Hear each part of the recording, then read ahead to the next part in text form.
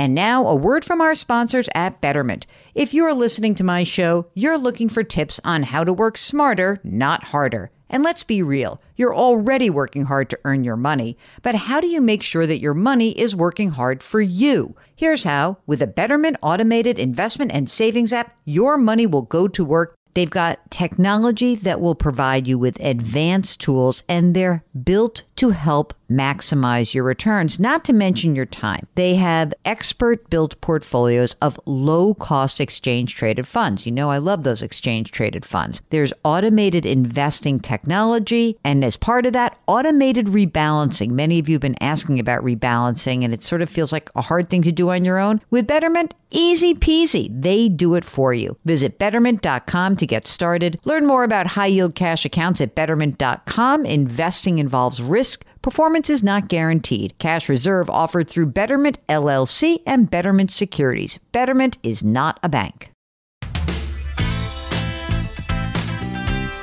Welcome to the Jill on Money Coronavirus Market Update. It is Saturday, July 11th. And I think that one of the tiny little glimmers of positive aspects to the pandemic is that mortgage rates have fallen dramatically. So what we decided was we needed some time here to kind of let the market shake out a bit, but we had to bring on our favorite mortgage maven, Mortgage Mike Ramey. He's the managing director of Luxury Mortgage.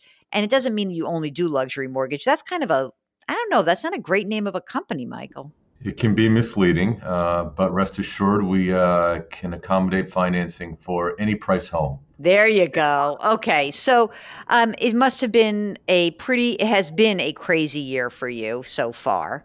I want to wind the clock back a little bit.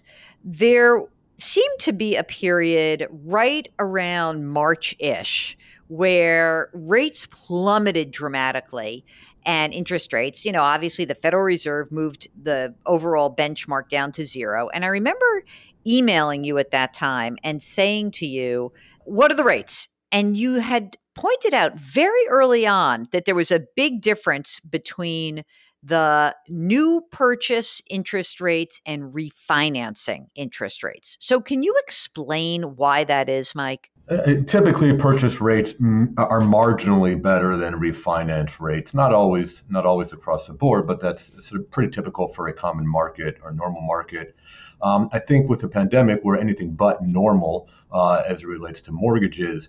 So what happened was when the states went on lockdown, the Fannie Mae, Freddie Mac, Ginnie Mae all recognize that the impact on the economy would be likely significant job losses. So as well as, people not able to make their payments going into forbearance, they were kind of up in arms, didn't know what to expect. So what we saw was, for lack of a better way of saying it, a knee-jerk reaction. They put significant overlays, higher credit scores were required, limited loan to value for refinances. The purchase market kind of stayed steady, as you alluded to, and the rates were pretty good there. But we saw some significant limitations on transaction types just because there was so much uncertainty in the market. When the immediate lockdowns came, there was the anticipation that the jobless numbers were going to be horrific. We didn't know how they were going to treat loans that went into forbearance. So during that time where they were kind of figuring out what was going on, we saw significant shakeup across the board. That has relaxed quite significantly. While it took several weeks, more than several weeks, we're at a point now where I think we're back to a somewhat of a normal market, not back to where it should be. Most lenders have adjusted.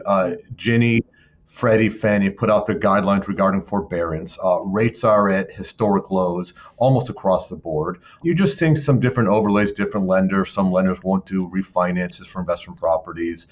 Some are requiring higher credit scores. But for the most part, you're seeing a market that the volume is significant, especially for refinances.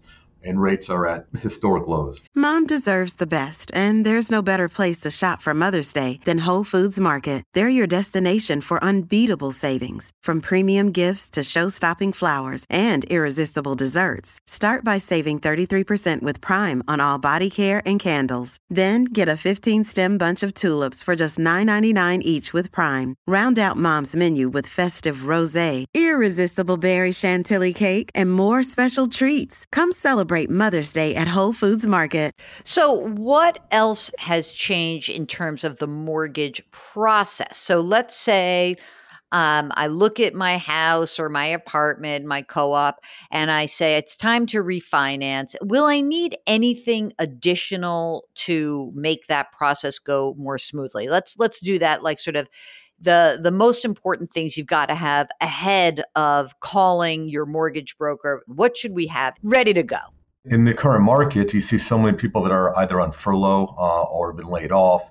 So that requires us on the underwriting end to do extra work. If you're furloughed, when are you going to be back to work? If your pay has been cut by 10 or 15%, when is it going to resume to normal? Do you qualify in the 10 or 15%? So I think from a consumer perspective, be prepared to do extra work to verify where you stand employment-wise. There's extra work you're going to have to do. Be leery of the questions you're going to be asked. Understand the process is going to take longer because there's more work we have to do on our end. While it's getting back to a more normal process, there's still extra work that you as a consumer and us as the underwriter will have to do. So be on the lookout for that. So you're saying you can actually refi if you are furloughed? That is a possibility? You can underwrite the loan while you're furloughed. You can't close until you're back at work and have at least one pay stub. Aha. Okay.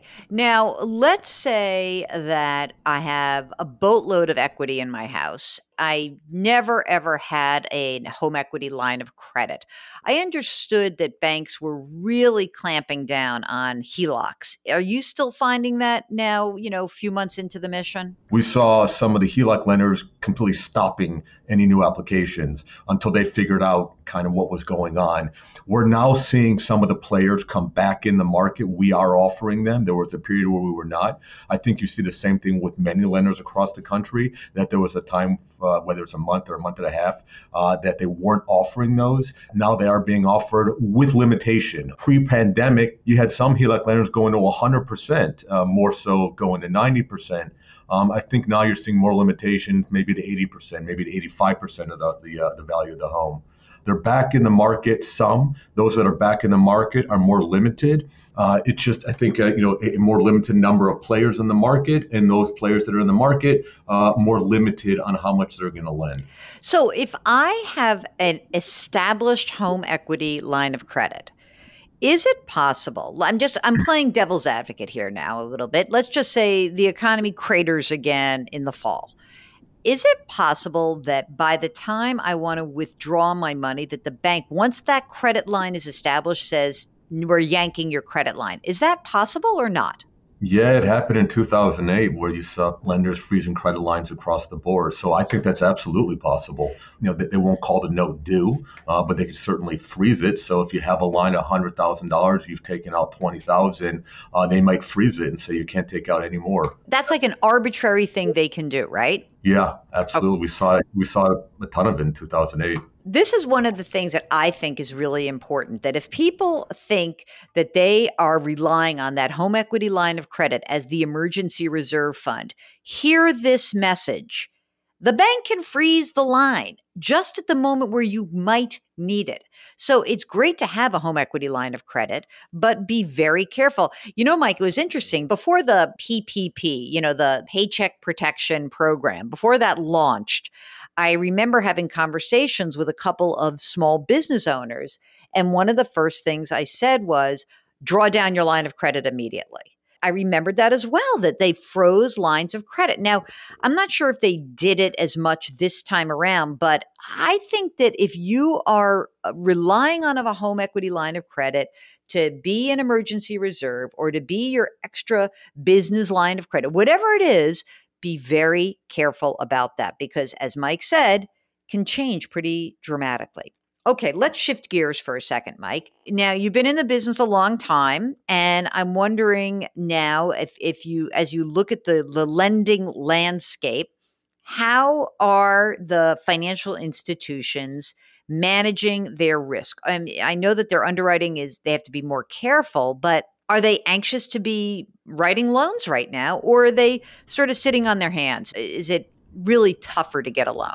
I think it is more difficult to get a loan. I've always been one to say, if you qualify, you qualify. If you don't, you don't. But I think there's more to be said, especially in the current market, is lenders are definitely a little concerned in not knowing, what's going to happen next. Is there another wave? Or maybe it's one big wave. But I think you're seeing, like I said, underwriting more cautiously, requiring more documentation, heightened credit score requirements, lower loan to value. So I think lenders are seeking to mitigate the risk and not lending at the liberal way that they were pre-pandemic.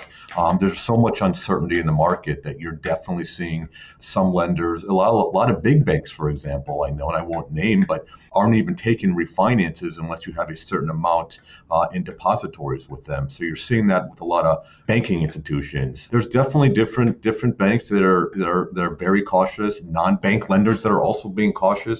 So I think they're lending. They're just lending in a more cautious way. This episode is brought to you by Shopify. Whether you're selling a little or a lot, Shopify helps you do your thing, however you cha-ching. From the launch your online shop stage, all the way to the we just hit 1 million orders stage. No matter what stage you're in, Shopify's there to help you grow. Sign up for a $1 per month trial period at shopify.com/special offer, all lowercase. That's shopify.com/special offer. And how would you compare the spreads? So the 30 versus the 15 versus the 5-year ARM. What's going on in the marketplace? Here we are in July. What's the general trend? Yeah, I mean, the rates are low. That is clear. Rates are extremely low, historic low. In terms of the spread, I don't think you're seeing anything out of the norm. Your 30-year is typically a little bit higher than your 15. The 20 falls in between. Adjustable rates, 5-year, 7-year, are strong for a jumbo loan. Fannie and Freddie aren't really players in the ARM market. They're more the 15, 20, 30-year fixed. But I think you're seeing normal spreads low across the board. You are just a wealth of information. So here's what we're going to do. We're going to conclude this show, but then we're going to bring Mike back for a second show. And we're going to start giving Mike some questions about who should refi and who should not refi. Because now you got a sense it's a good time. Rates are low. The banks are being tough, but they are still willing to lend. Tomorrow, when we do our second part of our interview with Mike, we are going to discuss how you should be approaching your refi and your purchase. What is the right product for you, as well as when it makes sense and when it doesn't make sense to refinance. So thanks so much for listening. As always, we want you to remember that if you've got a question, it could be a refi question, a real estate question, any question that's financially related, send us an email. Ask Jill at JillOnMoney.com. That's Ask Jill at JillOnMoney.com. You can always hop onto the website, JillOnMoney.com. Lots of great stuff there, including resources. Just remember, as always, it's the weekend. Maybe you're seeing some friends. Wash your hands, wear your masks, maintain that physical distancing, and try to do something nice for somebody else. It will make you feel better. We'll be back tomorrow in your feed with the second part of our interview with Mortgage Mike Ramey. Talk to you tomorrow.